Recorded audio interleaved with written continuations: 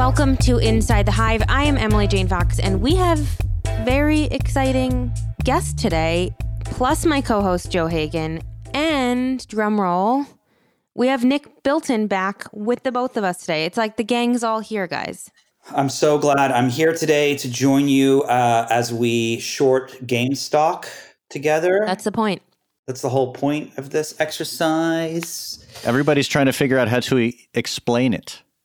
It doesn't make any sense to me, and I've been following it all for the past 4 days. It does make a little sense, but it's insane, honestly, what happened this week, and it's still happening. It feels like everyone who has been using the stock market as like a fun casino game to make money is now upset that other people are using the stock market as a fun casino game to make money. Pretty much. A bit of a populist uprising on the market. I think what happened, I think there's a couple of things that have happened. Like, one thing is that you have the memification of everything. And that, of course, is, that has now reached the stock market, as we saw this week, where, you have your Reddit users who are essentially memifying buying stocks. I mean, not only did they go after GameStop and AMC and things like that, but they were like buying BlackBerry and Tootsie Roll and Blockbuster, even though Blockbuster isn't even in business. It was kind of just like a goofy, fun thing for a lot of them. And then, of course, the hedge funds, which of course do not like to be beaten, figured out a way to come back around, have Robinhood not allow their trades. And now we're in the situation where all of these poor young people who thought they were screwing over the big guy got screwed over themselves. Isn't that what always happens? But I think that the other aspect of it is like, I think when you look at the proliferation of how technology has allowed anyone to do anything, one of the things that I've found so fascinating during the pandemic was pre-pandemic, you had people who were doing Zoom TV shows, right, that were like trying to emulate CNN and CNBC, and then you had CNN and CNBC and those other channels that were doing these traditional interviews and so on. And now everyone's on Zoom, so everything looks the same. And the same thing has now happened with podcasting, which we're doing with replacing radio. The same thing has happened with news. And I think for the first time, we actually saw it now happen with the stock market. And how that plays out. This isn't over. It's not just going to be done in a week. Like how that plays out over time, I think is going to be really, really fascinating to watch. Well, and this is an iteration of something that's been going on for years. I mean, I used to have reported on, the culture of day traders and, whole kind of rooms of guys chasing, anything and everything to chase momentum on Wall Street. That was the first iteration of it. But now this is like you said, the meme aspect allows them to kind of collaborate and get momentum in mass around this one stock. Yeah, and I think I'm still allowed to curse on here, right? Is that yeah. Is that okay? You may curse. Okay. What's only so like fucking curse fucked words up?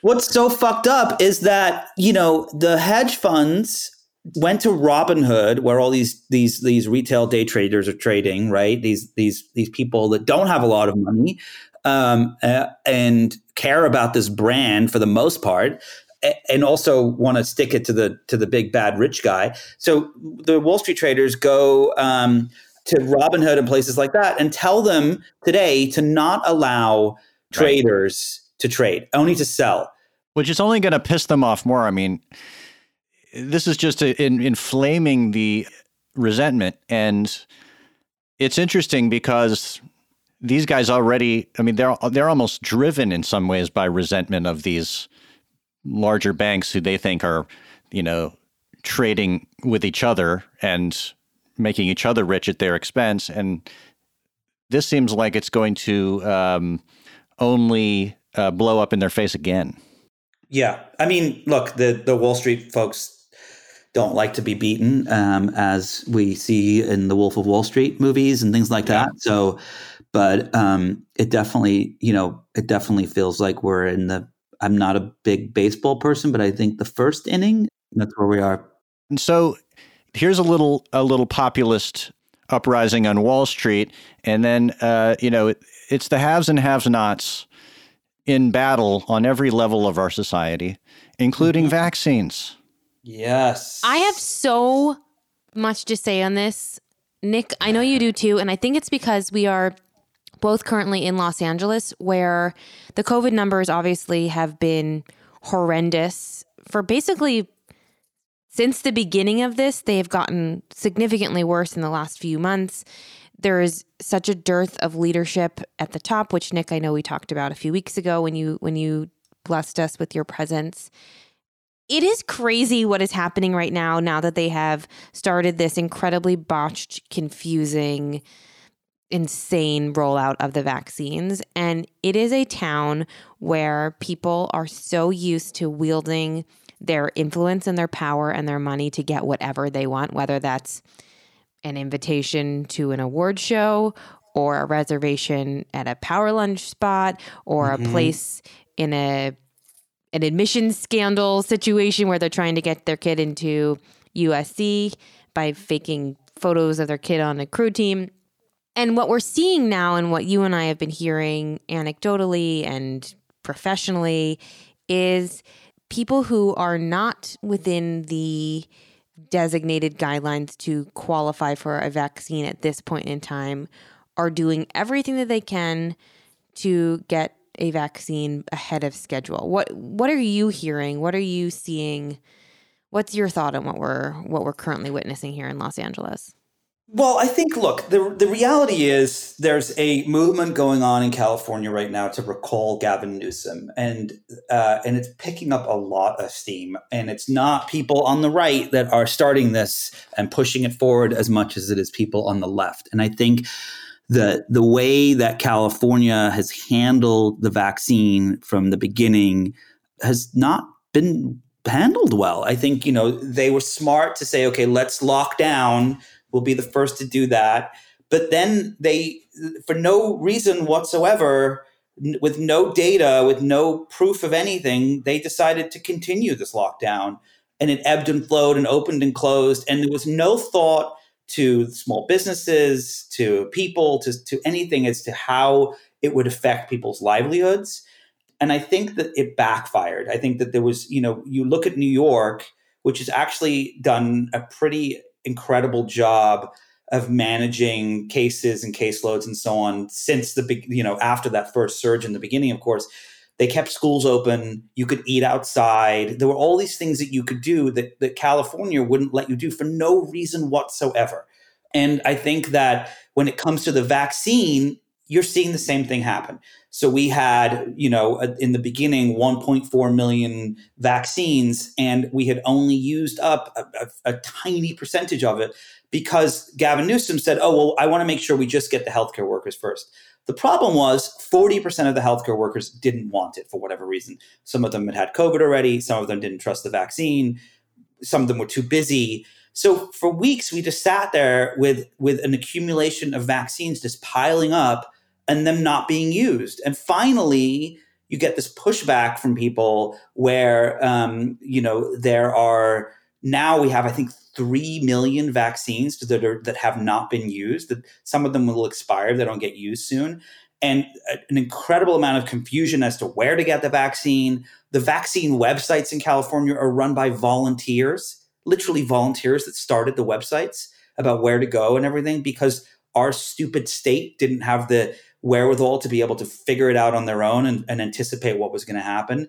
And so on the one hand, you do have people that are trying to take advantage. On the other hand, so what? I mean, it's like, if the state has failed you, then maybe you have to take things into your own hands. Well, I don't know. That's my theory. Here's my thought about it. And this is from reading what medical ethicists are saying, and just my personal belief is like, okay, there are so many doses that are going to have to be thrown out or discarded because the rollout has been so confusing, so botched, all of those things. And if you are in a position to get one of those doses that is really an extra dose that will be thrown away, and you are younger than 65 years old or not immunocompromised or not an essential worker, I think that you should get those doses. I think that rather than having them be thrown away, it is in the interest of public health to have as many people vaccinated as possible, and to have those doses wasted makes me physically ill. Well, with And that if you look said, at Israel, yes, what's that? exactly. Go ahead. Yeah.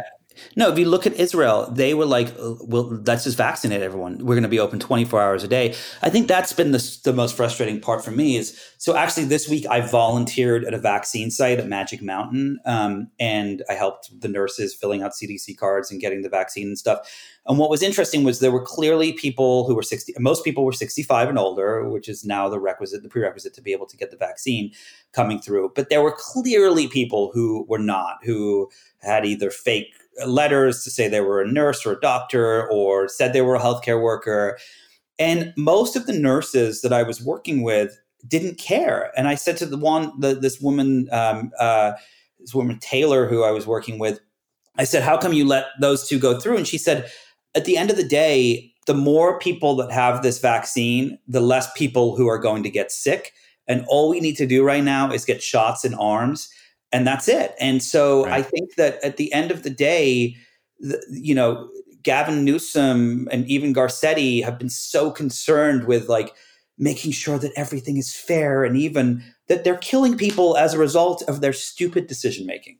Yeah, that's happening in New York too, by the way. The rules New York were so stringent that they're hurting themselves. They're not getting enough people in, because everybody thinks they can't. They don't meet the standard. Nobody knows when they're going to meet the standard. And by the way, like people I know who for one reason or another were able to get it, for instance, people I know who teach in person, they're all allowed to get it also, even if they're younger than 65. But then the appointments all get canceled because the hospitals run out. And so the distribution is also completely dodgy, and so given all this chaos, we're in a free-for-all. Well, and my problem, and Nick, I know that you've been hearing some of this stuff too, and Joe, I've talked to you about it, is people who are connected and smart and savvy are using that confusion to their advantage. And while I think we all agree that it is a good thing to get as many vaccines in as many arms as possible, what has sort of started rubbing me the wrong way is wealthy, privileged people using their wealth and their privilege to sort of outsmart the really stupid system. And we're starting to see people going to low income neighborhoods that they have heard through their professional and personal grapevines have extra doses at the end of the day. And they'll start lining up at 6:30 in the morning, knowing that the doses won't be there until 6 o'clock at night. And they have the time and the resources and the means to wait all day in a line. And they've gotten the extra doses. And while I think that that's great, and I think that those are legitimately extra doses, it's not like those doses wouldn't go to people who actually live in those communities who do actually have to go to work. Mm-hmm. They don't have the time because they have to go to work to sit in a line for 12 hours. They don't have the childcare. And so it's, people have been saying to me, well, they would have thrown the doses away. And it's like, well, no, they wouldn't have. They would have gone to people who didn't have the means to wait in line for 12 hours. So it's a slippery slope. Yeah, well, they would have thrown the doses away because because of the state, but now that they've changed this, it's like somebody was telling me who works at one of these vaccine sites that before people started to realize you could wait in line, they were literally throwing the doses away. Totally, like hundreds of them sometimes. And so there was this photo I saw on social media yesterday of some people who were working with the vaccine, and they were on their way, or they got stuck in a snowstorm. And the vaccine, once it's been taken out and it's put in its in the syringe, you have 2 hours to use it.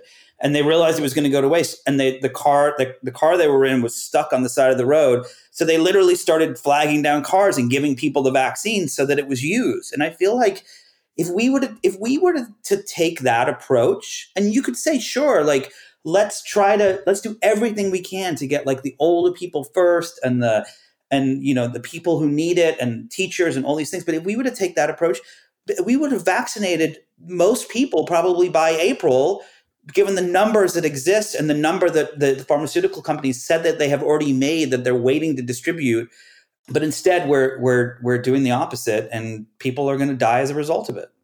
Do we know whether the Biden administration has got an answer to this? It's a good question. So, Joe Biden said 100 million people will receive the vaccine in the first 100 days. That's his plan. The Trump administration, which all they cared about was the fake fraud bullshit, didn't do much of anything to try to help make sure people got the vaccine. And so their original plan was 20 million before the end of December. They I think pulled off maybe like 3 million, 4 million or something like that, maybe even less. So by January, we were like just hitting 5.6 million at that point. So we were so far behind, because by the end of January, they were talking about 50 million. So now we're at a point where the states have been so much outcry. The states have gotten themselves, many of them have gotten their shit together. And we've now passed 20 million people who have at least received the first vaccine. It's only 1% of people who have gotten the vaccine who have gotten the second one. So we're still really far behind with that. But the good news is we're vaccinating 1.3 million people a day. The question is, all of this regulatory nonsense that happens between everything. So the vaccine has to go through the federal government, to go to the states, to go to the sites, and so on and so forth. And I think the thing that the Biden administration is talking about doing, which will change everything, is if they get more people to be able to give the vaccine, more pharmacies, doctors. There's a talk of bringing like Army medical staff in, of getting veterinarians that know how to give someone a syringe, like of making it a 24-hour-a-day thing. If that's the case, this thing's over by summer, because you've got 85 million kids in America that don't need it, right? You've got X% who probably don't want it. So if you get that 100 million people with the vaccine, we're done. And so the hope is that they can make that all happen in the next, 95 days. Well, my feeling is, look, obviously this administration is 180 degrees from the last administration when it comes to trustworthiness. That doesn't mean that the Biden administration should be unquestionably trusted and just accepted at their word. But I would find it hard to believe, with the kind of political savvy they have in the White House now, that they are overselling what they're going to deliver here. I think, if anything, they're underselling what they believe they're able to deliver. Yeah, I think so too. I think, the Johnson & Johnson vaccine is supposed to be going to the FDA, I think next week. They're saying it'll take a month before it's approved. There's some reports I've read that it's going to be 70% effective. Obviously not as effective as the other two, Pfizer and Moderna, which are 94 to 95% effective, but it's a single shot. And it doesn't need the refrigeration, right? Doesn't need the refrigeration. And, I think a lot of people are excited about that idea. And I think that it could actually allow them. But again, you've got the red tape of the FDA. And I think, these words rarely ever come out of my mouth, but this is one place where I totally agree with Donald Trump, where he was livid at the FDA that they hadn't even reviewed the Pfizer and Moderna findings. And it sat there for like 3 weeks and before they even looked at them. And I think, the fact that the FDA is like, oh, it'll take us a month to review it. I mean, look at the data and decide. It shouldn't take you a month. Every time there's 4,000 people dying a day in America and you want to take a month to review the data, like it's insane. Yes, but at the same time, you have 40% of healthcare workers in LA refusing the vaccine. Some of it is because of other factors, but a lot of it is because people don't trust the vaccine and how quickly it was rolled out. So I understand the urgency of this and how frustrating it can feel to have that bureaucratic red tape, but you also have the public trust aspect of it, where you want them to take the time to review the thing. It's a really difficult line to toe, and this just is the beginning of the challenges that the Biden administration is walking into, because they are inheriting a mess, as we now know, that basically they had no plan inherited. Like there was nothing that they got when they walked in the door that resembled an adequate strategy for combating the most difficult problem that we've faced in modern times. So I did have a funny sadistic thought of like, imagine if the anti-vaxxers are right and like everyone who gets the vaccine like dies in like 6 months, and the only people left on planet Earth are the anti-vaxxers, like left to fend for themselves in this world. That's a horrifying thought. They'll make like Jim Carrey becomes their president. Horrible. That's truly, you can write that sci-fi script for Hollywood, Nick. Now that you're in the deal flow of the Hollywood scene. This is Inside the Hive. Hi, it's Radhika Jones, Editor-in-Chief of Vanity Fair. If you love digging into the week's political headlines, subscribe to Vanity Fair. Our reporters take you behind the scenes of some of the biggest stories from the campaign trail to the halls of Congress. Just for our Inside the Hive listeners, save 15% on a yearly digital subscription to Vanity Fair with promo code POD15. That's vanityfair.com, promo code POD15 for 15% off 1 year of all you can read, watch, and hear.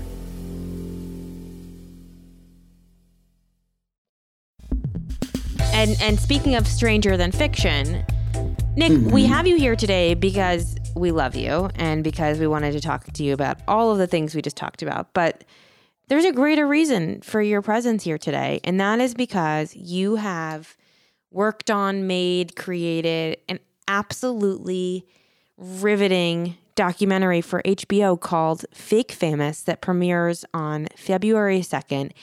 I was lucky enough to watch it several months ago. Joe, I know, watched it this morning, so it's fresh in his brain. We both loved it, and we want to hear everything about it. Tell us the premise. Tell us how you got involved in it.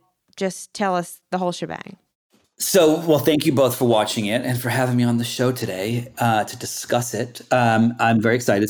It's my directorial debut, so it's the first time I've directed a film. So, very exciting. When your name came up, I was very excited for you.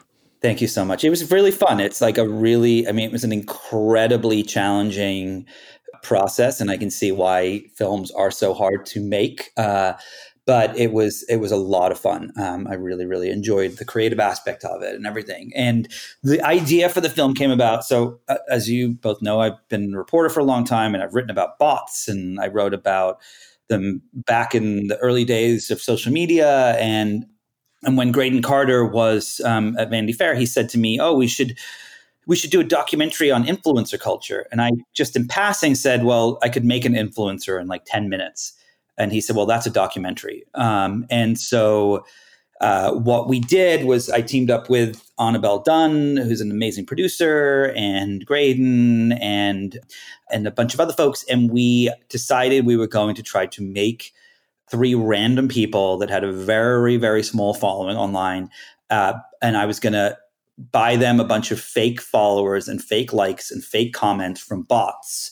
And we were going to see how their lives changed for the better or worse, and if they were perceived as or even became famous. And so that is the premise of the film.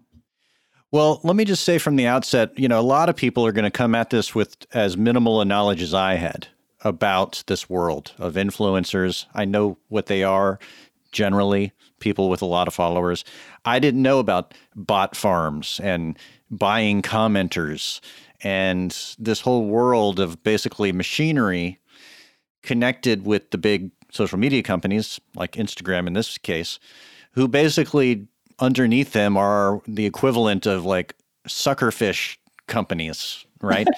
that are feeding into their bottom line, essentially, right? By allowing people to create fake fame on Instagram. It's the whole world. And then not as somebody who has a teenage daughter and who's accessing this world basically on a daily basis, it kind of unnerved me in some way to see how the sausage gets made, so to speak. When you went into it, did you have a kind of gut feeling about influencers and about what their social value was?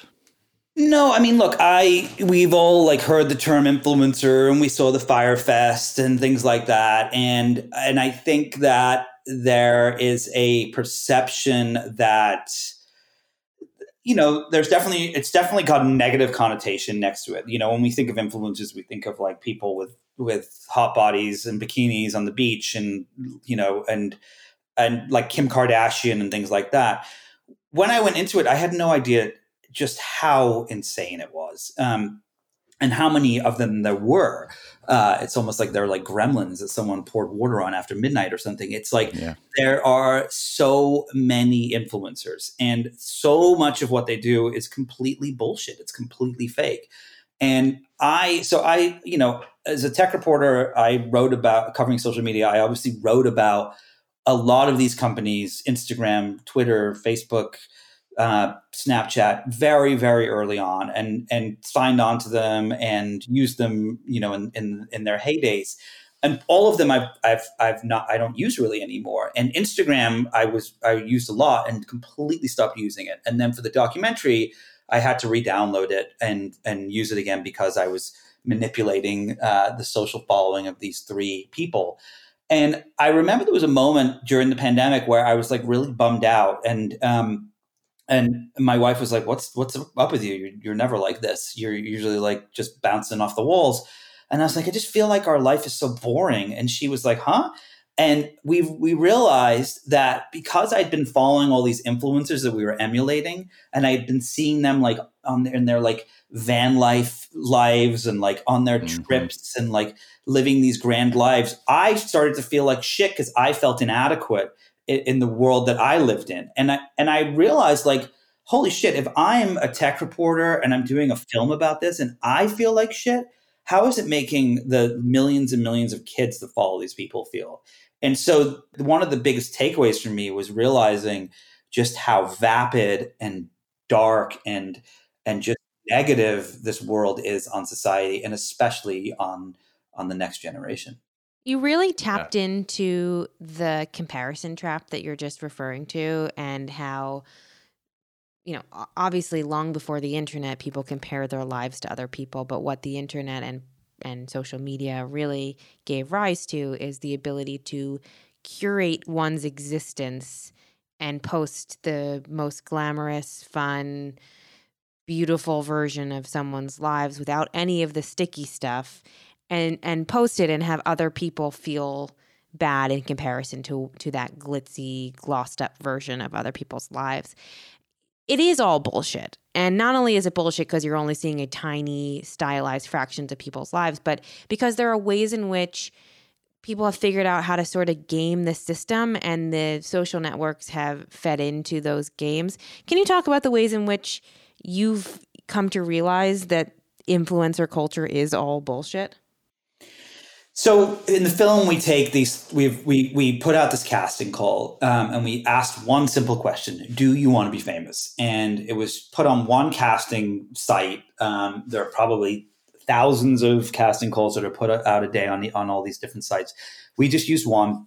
We got 5,000 responses just from that question: do you want to be famous? Wow. We were able to take those 5,000 people, narrow them down to about 250, and then we brought them in the room and filmed them, and had to decide. We decided we want to get it down to about 2 or 3 people.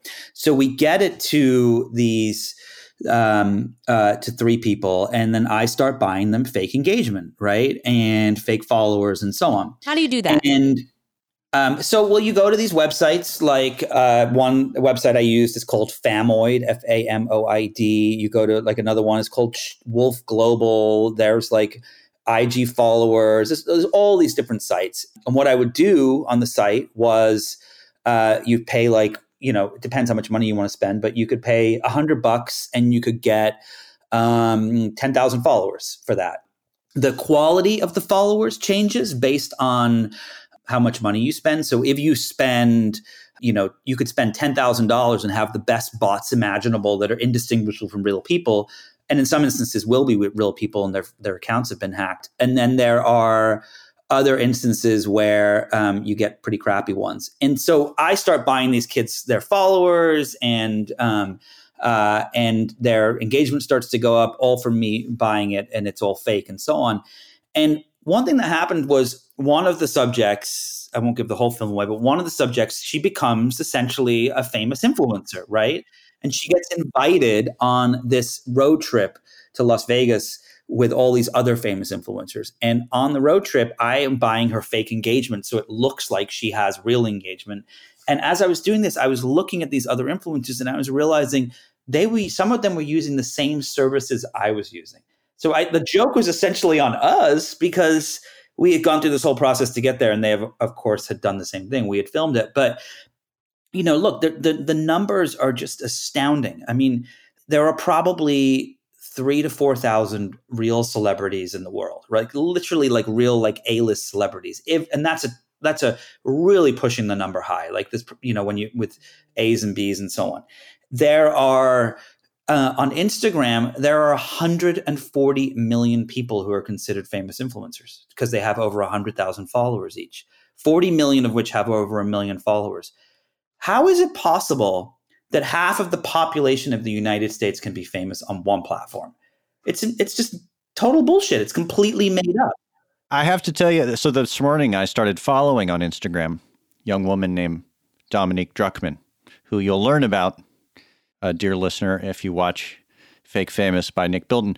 And it's interesting to watch your documentary and then go onto her site and look through her posts.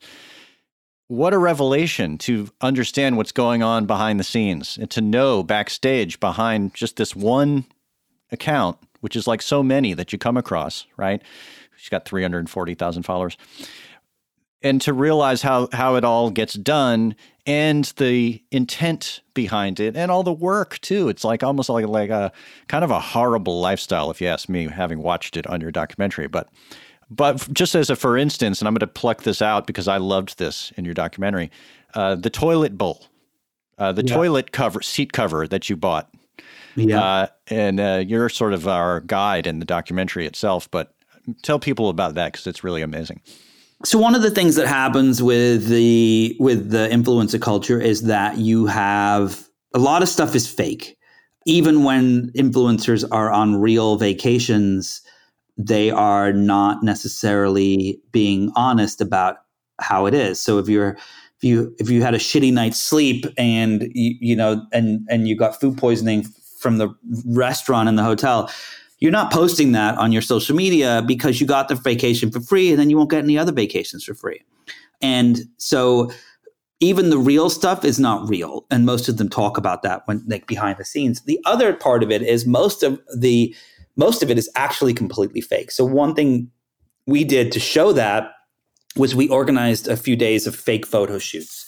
And I call them fake photo shoots because you take just anything you want and you can make it seem like, if you crop it properly, that you're somewhere that you're not, and you can post it online and tag it as if you are. So the toilet seat one, we ordered a $12 white toilet seat on Amazon.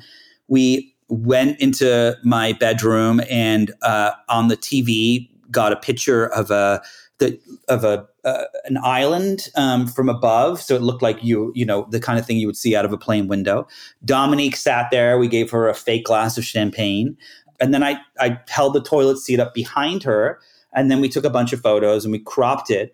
And when you look at it, it looks exactly like she's on a private jet. But it cost us $12 and we were in my bedroom. And so there are places that you can go to actually rent fake private jets too for $50 an hour. We show all of this stuff in the film, but it was like, just to see how easy it was honestly pretty comical. This is Inside the Hive. It's wild to think that you did this so simply and you just manufactured it in a lab. And I won't give anything away, but it wasn't easy, but it was achievable. And you go through all the hiccups and all the work that actually goes into it. But it's something that anyone with a credit card and a will could technically accomplish. I guess the thing that we really took away over here in this house was how desperate people are for this kind of fame. And to me, and I think to both of you guys, like, I don't think we seek the fame of, talking front face to a camera on Instagram. That's not really appealing. But you just walk around town and you see people talking to their phones. And how many times have you seen people posing in front of brightly colored murals on the side of a building or on an airplane, people taking selfies and then posting it online? There is an entire culture built around being famous online and frankly, famous for doing nothing. And I think that the best part about what the documentary shows is that culture exists and it pervades and it can be bought if you have the will. Yeah, I mean, I think to me, we open the film up with one of my favorite parts of the film, which is, this like 3-minute montage against opera music of people taking selfies against the pink wall in Los Angeles. And that pink wall is home to the Paul Smith store and is, of course, one of the top tourist destinations in LA, if not the world. And it's a flat pink wall. But people go there because they want to ensure that they get the most likes, which gets them the most followers and the most comments on their feed. And a pink wall stands out against other things. And that's all over LA. There's like the angel wings and the graffiti wall and all these different things. And other stores now in LA have started to paint themselves pink with the hope that they can become a backup pink wall when the pink wall is too busy and try to get some customers out of it. Clothing stores have like changing rooms where they have different colors and lights and backgrounds in there so that people will go in to try on their clothes to post on social media. It's all just made up. It's all not real. And, there's these studies that have been done. This to me is one of the saddest parts. And honestly, one of the main reasons I really wanted to do the film is that there's these longitudinal studies that have been done over the past, 30, 40 years where they ask kids every single year, what do you want to be when you grow up? And at first it was a doctor and a lawyer and an astronaut. And then it was a musician and a basketball player and an actress and so on. And now 87% of kids say they want to be a famous influencer. And they see that because they think it's a fast track to that quote unquote successful life. And we interviewed Justine Bateman, who of course was a teen actress and wrote an amazing book on fame and what it all means and so on. And she had this great line that she says in the film, which was a big eye opener for me, is she's like, what these influencers are doing, it's not fame. It's like you're an infomercial host and you're just shilling a product, and it's all kind of been labeled incorrectly. And I think that to me was one of the big eye-opening moments in the whole process. Can you tell me a little bit about, obviously it seems glamorous and you're getting all these products for free and you're getting all these vacations for free, but they're also making a lot of money. Can you just tell me about the financial realities for the most successful influencers and even the middling influencers who have, 500,000 followers, not the ones who have many, many millions of followers? Well, even the ones that have many, many millions of followers. Okay, so we'll start at the bottom. So if you're like a micro influencer, like you'll get some free stuff. Like there was a lot of things that happened after we were done filming that we couldn't get because of COVID. But, there were moments where Chris and Wiley, our other two influencers that we created, they would get Chris got like a weed pipe in the mail. Someone reached out and said, hey, can we send you this? Wiley got some t-shirts. People reach out to me all the time asking if I want stuff like just random computer things and so on, which I of course don't take. But you can get things that are just random free things. The higher up you go, you can start to get sponsorships. So Dominique ends up getting a deal where she is paid to post some things for a jewelry company.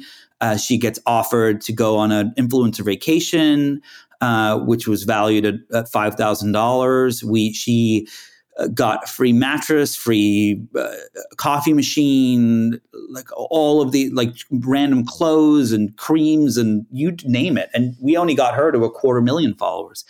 once you get up to like the millions, it becomes your career and you can make a lot of money. And we interviewed people that owned agencies that told us about how they had paid, influencers $80,000 to post something. But the problem is it's all just a lot of spaghetti against the wall, because these companies don't know what really works. They're just guessing. And because most of the engagement is not real. The people that I've spoken to, and they're not in the film because a lot of them didn't want to be, but we just spoke to them for the reporting of it, who have become, real famous influencers with massive followings, hundreds of thousands of real followers or millions of followers. They hate it. They think that they're kind of imprisoned by this. They worked their asses off to get there. And now that they're there, they can't leave it because it's lucrative, but it's exhausting. And like we would do a full day photo shoot with photographers and lighting equipment and all this stuff. And those photos would last us for like 2-3 days. And then you'd have to do another one. And so it's really an exhausting lifestyle. And I think that at the end of the day, no one really involved in it except a few narcissistic, vile people really enjoy it. And those narcissistic people, the ones that really enjoy it, are so fucked up. Like the Jake Pauls of the world that are just disasters. Is that what you want to be when you grow up? Like, yeah, it doesn't seem like a fun life. It all seems like the final result of something that's been going on for a long time. I thought about this while I watched it. Got this sort of pit in my stomach about it. I remember, I'm old enough to remember, when Friendster and that stuff started first emerging, and the first sort of reaction from people, I remember, was like, is this what we're going to do on the internet? Just market ourselves? Like that you and your ability to market yourself or something is who you are and who you're going to be. And now, of course, that seems very old fashioned. Of course, that's just what it is, right? Everything is just turned into, your identity and your ability to market whoever you are. And by using social media, you kind of are marketing yourself, even in the most innocuous ways. You're showing your lifestyle, and in this case, this is just ramped up and taken to its final capitalistic, zenith, right? Is just, I am a salesperson for my life, and then you're going to pay me to do it. Yeah, I mean, I think that the reality is that we're at this turning point in all of this stuff. I think that, we've seen the negatives everywhere, right? We've seen them with the MAGA riots at the Capitol. We've seen Donald Trump and what he did on the platform. We've seen society's obsession with fame, the Fyre Fest, influencer culture, this week with GameStop, and we've seen the positives too, right? Black Lives Matter and Me Too movement. We've seen all those things, but I think what's happened as of late is that the bad outweighs the good by a long shot, by a very, very, very long shot, and I think now is the time that we kind of need to reevaluate. And it's very, very clear that the companies don't give a shit. I mean, I started this Instagram account when we started this whole thing so I could use to like test out some of the bot services and like make comments and things. And I literally can't remember the password, and I don't know how to reset it because it's not tied to an email address I have anymore. So Instagram is still on my phone because of the doc. And I get, not even over exaggerating, 20 alerts a day from Instagram to re-enter that account because so-and-so's posted, or you might like this photo. And they just badger the shit out of me. And I can't wait to delete Instagram from my phone again so they'll go away. But the algorithm and these vile, disgusting companies, all they give a shit about is me just clicking on one of those alerts so they have one more active user. And they don't care about what it does to me. And I think the only way to fight back against this is to delete the app. And that's exactly what I hope. Well, I would say that, about a few months ago, I think I discussed this with you. I saw The Social Dilemma. And watching that and then watching your documentary, I felt like I finally understood what all the ramifications were of these big tech companies and the power they have right now. And we're definitely at this inflection point where they're at least giving lip service to, oh, maybe we need to re-architect the way it works so that misinformation isn't extrapolating out and doing actual harm and having undue influence on people in the way that it did on QAnon people. But my question to you is, I know this is kind of a tough one to answer, but can this be put back in the box? I think it can. I absolutely think it can. I think where we screwed up is technology moves faster than anything else. It moves faster than our reactions. It moves faster than government. It moves faster than culture. And over the last decade, we've seen people affected by social media. We've seen teen suicide on the rise. We've seen teen bullying. We've seen depression, anxiety, all of these things, all specifically 1000% related to social media, all happening as social media grew. And the reason, I think, is because we, as the adults in the room, were kind of we didn't know what was going to happen. We had no idea. And a lot of parents all parents didn't have any clue what the ramifications of these platforms were. And it's interesting because today my 5.5-year-old said, I want to get a cell phone. And I looked at him, I was like, what did you just say? And he said, well, one of my friends has one. And I was like, no, they don't. And he said, yeah, they do. They have their own cell phone. And it turned out that he was right. One of his friends has a cell phone. And I was just like, holy shit, like a 5-year-old has a cell phone? Like it's appalling. Yeah. And what I have also realized having a 3.5-year-old and a 5.5-year-old is they're like sponges. They learn everything at this age. They don't learn everything when they're teenagers. At that point, they're people. And I feel like it's my job to teach my toddler at this age, my 3.5, 5.5-year-olds, the ramifications of these things, and to help them understand the things that they are seeing online and what the implications are. And that is how you fix it. You don't get to fix it when they're 14. This is Inside the Hive. Well, what is the takeaway that you want them to learn, and the takeaway that you want everyone who watches your documentary to learn? What are the ramifications? What are the things that we should be taking away and walking away with and teaching our kids and telling our friends about? I just want more followers. That's the only reason I'm here. You honestly. got it, babe. So if you can follow me, the takeaway, honestly, I think it's two things.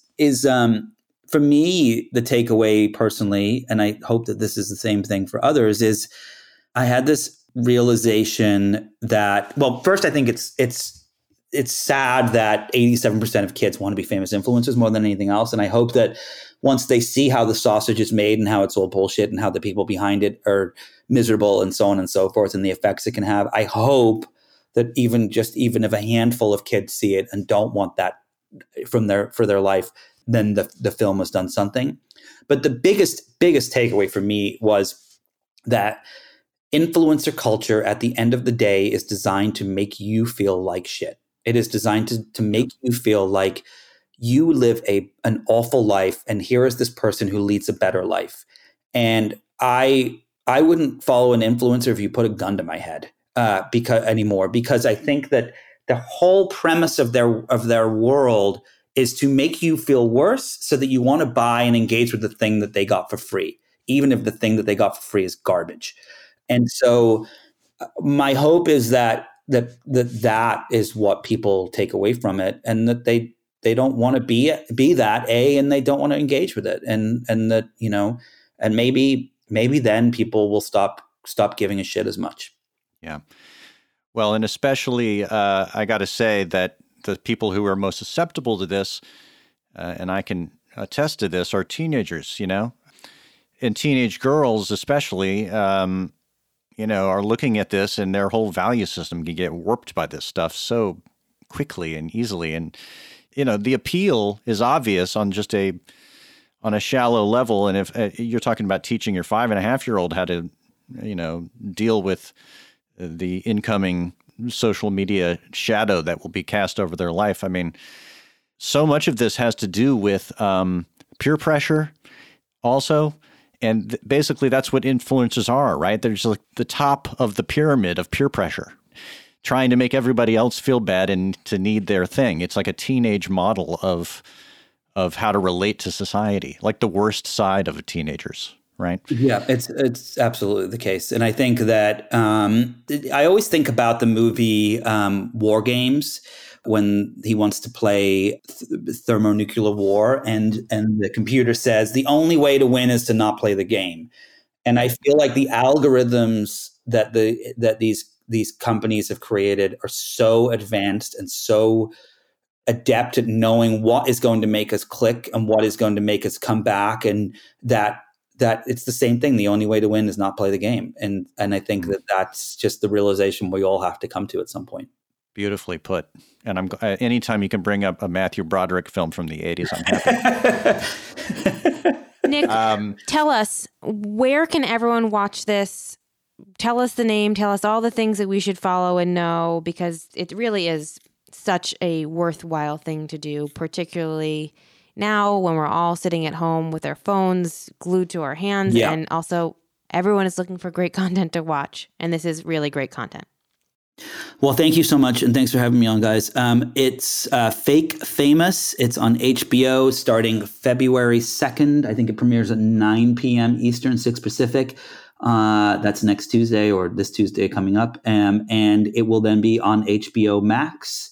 And you can see the trailer on YouTube and Instagram and Twitter and all those places that we just ragged on for the last hour. And make your kids watch it, because hopefully they'll. I'm going to do that, and I'm going to tell them it was written and directed by somebody I know, Nick Bilton, reporter and documentarian. I'm just out here saving lives. Okay, that's all you need to doing what you can, man.